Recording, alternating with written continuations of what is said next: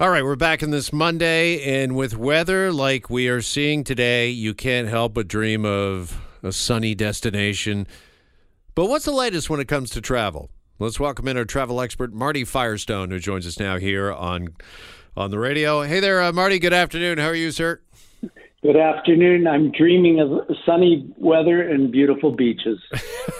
Can you believe the snow we have seen in the last, 12, 14 hours? I mean, it's really incredible. I think it's time to call in the Army, bring back memories. Yeah. Actually, you're the first one I've heard to bring that up. Marty, you're right. I'm sure we've seen maybe double the snow that we saw that day when we called the Army into Toronto. But let's talk a little bit about travel, and let's start with the airport, because we are hearing that Air Canada, WestJet, Pearson, the airport itself, they are urging an end to COVID-19 arrival testing for vaccinated travelers. What can you tell us about this, Marty?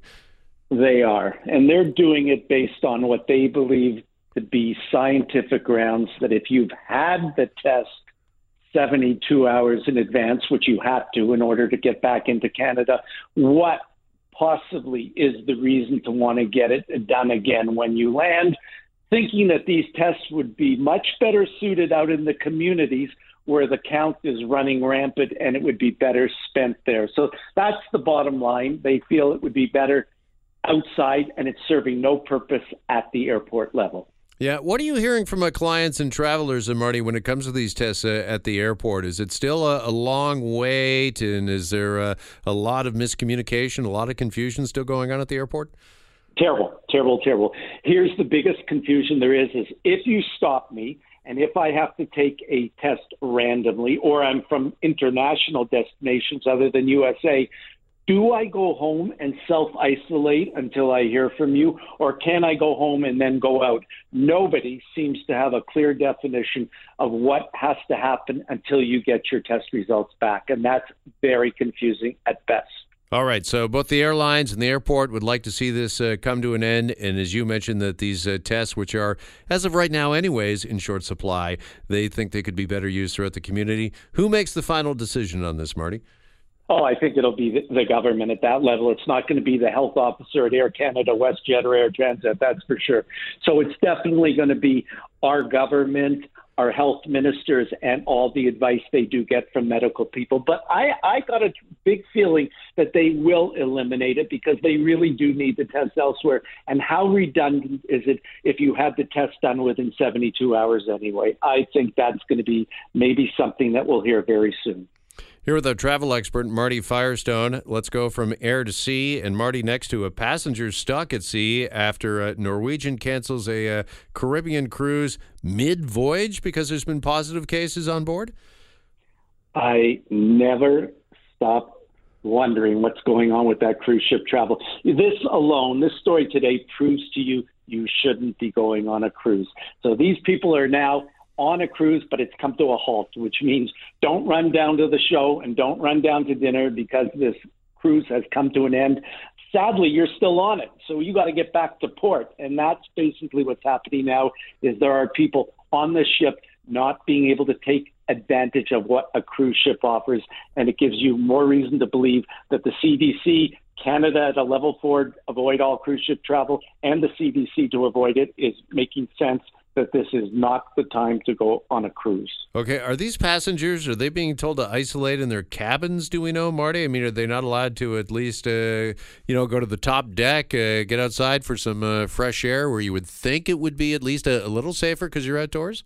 Yeah, the way it's reading is that we're giving you a full refund because you did not get the experience, for lack of a better word. So I suspect they are being kept indoors, possibly being let out for some airtime, but I'm not clear on that. But at the end of the day, they sure are not getting what they paid for, and therefore a refund will be given.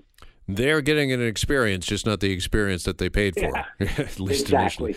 Initially. Do we know why they decided just to kind of hold them captive on this ship kind of out there in the water? Would it not make more sense at least to get them to port and get people off this ship? You would think so. And I have, again, I typically try to get as many answers as I can. Cannot understand why it's just heading back to the original port as opposed to just get them off somewhere. But then I guess it's huge costs and arrangements and then getting them back to their home cities. So they're using this as a vehicle to just get them back. But don't take advantage and we can't have you all open again, all subject to potentially the variant. And it's just, again, can't harp on this enough. I don't know who would possibly go on a cruise at this stage of what we're going through. Well, I got like 20 seconds, but I want to ask you, obviously, this is more bad news for the cruise industry and is making their recovery that much more difficult. It's terrible. And the worst part is I don't see March break getting any better, and I don't even see summer of 2022 getting better. So therein lies the big problem at this point. All right. Marty, appreciate it as always. Thanks so much. Thank you for having me. Take care. All right. There's our travel expert, Marty Firestone, with us. And we're back after a break here on The Jeff MacArthur Show. Hi, it's Shauna, and I might be a bad parent because my kids think French fries are vegetables. Hey, it's Ryan, and I might be a bad parent because I went out for wings when my wife was in the hospital after giving birth. Johnny here. I might be a bad parent because in my house, the tooth fairy gives pocket change. But we're not alone. Len emailed us and said his 6-year-old daughter's Tarzan moment going from love seat to lazy boy by curtains made him more proud than any dance recital. And Andy left his 2-year-old at the rink. All right, guys, I'm sure we're not alone. Like Andy's kid. For stories and confessions like this, make sure you check out our podcast. It's called Bad Parents, and it's available wherever you get your podcasts. I left a glove at the rink.